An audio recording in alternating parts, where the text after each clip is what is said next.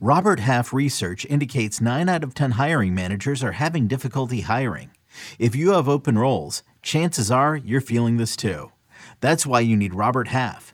Our specialized recruiting professionals engage with our proprietary AI to connect businesses of all sizes with highly skilled talent in finance and accounting, technology, marketing and creative, legal, and administrative and customer support. At Robert Half, we know talent. Visit roberthalf.com today. Is Matt Manning a must-add? Let's find out on Fantasy Baseball Today in 5. Welcome into FBT in 5. As always, make sure to follow and stream us on Spotify. Today is Thursday, August 25th. I am Frank Stanfield, joined by Scott White.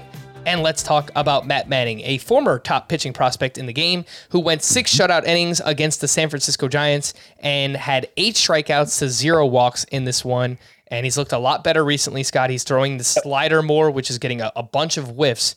31% rostered, widely available. Is Matt Manning a must-add?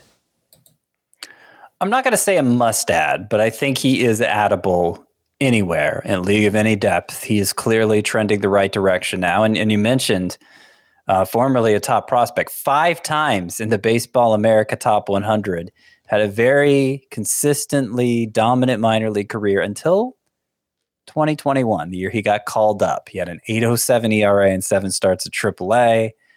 Tigers kind of set him up for failure by calling him up then, and that's mostly what he's known since reaching the big leagues. What's changed here over his last 4 starts, and I cite the last 4 starts because it's 4 consecutive double-digit swinging strike efforts for Matt Manning. His entire career before then, he had just 2. What's changed for him over these 4 starts is that slider that you mentioned. He missed time earlier this year with a shoulder injury, and he worked on that slider. He says it has more horizontal break now. He says it looks like his fastball now. Its whiff rate is up over 40% now for the season, and it was the key pitch in this start. It might be the key to him recapturing that potential. I mean, we saw that with Reed Detmers, right? He got sent to the minors, hadn't had much success in the majors, got sent to the minors, comes back, looks like a different guy because of the changed slider. And maybe happening again with Matt Manning. So not a bad idea to take a flyer on him. All right, I'll compare him to 3 other names, Scott. Would you take Manning over Eduardo Rodriguez, Nick Lodolo, and Justin Steele? I will go with Justin Steele first.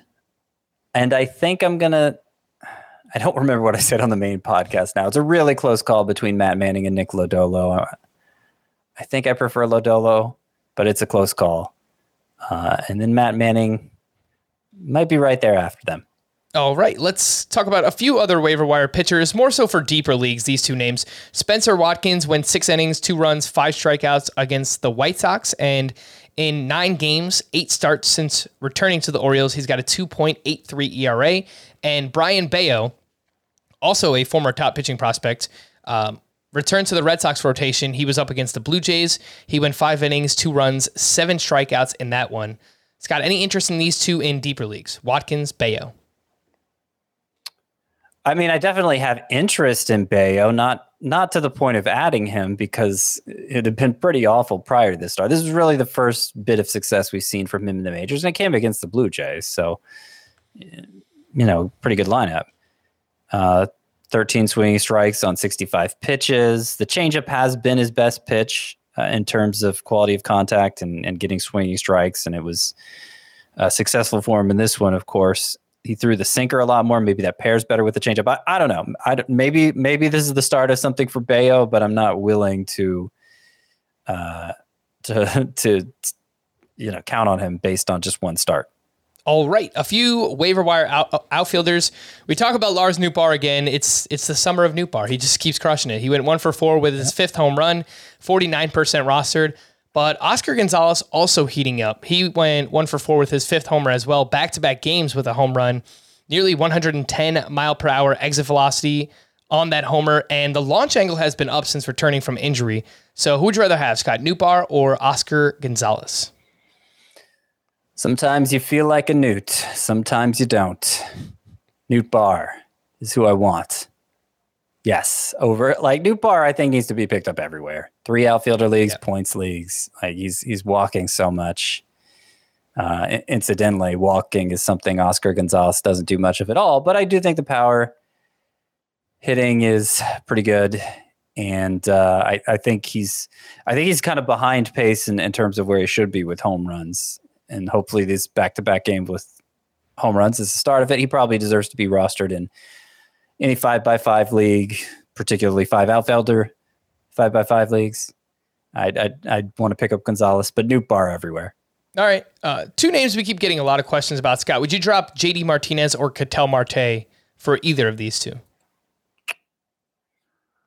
I would drop both for Nootbaar, unless you needed Ketel Marte for second base, obviously. I would drop neither for Gonzalez. All right. For more extensive fantasy baseball coverage, listen to the Fantasy Baseball Today podcast on Spotify, Apple Podcasts, Stitcher, your smart speakers, or anywhere else podcasts are found. And thanks for listening to Fantasy Baseball Today in 5. We'll be back again tomorrow morning.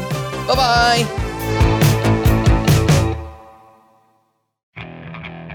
Okay, picture this. It's Friday afternoon when a thought hits you. I can waste another weekend doing the same old whatever, or I can conquer it. I can hop into my all-new Hyundai Santa Fe and hit the road. Any road. The steeper, the better. Because my all-new Santa Fe is available with H-Track all-wheel drive, so I can hit the trail without a worry in the world. Heck, with 3 rows and best-in-class rear cargo space, I can pack the whole family in with all our gear.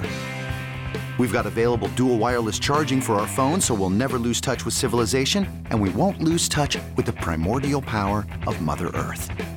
So which is it? Waste the weekend or do something a little more epic? And conquer it in the all-new Hyundai Santa Fe. Visit HyundaiUSA.com or call 562-314-4603 for more details. Hyundai, there's joy in every journey.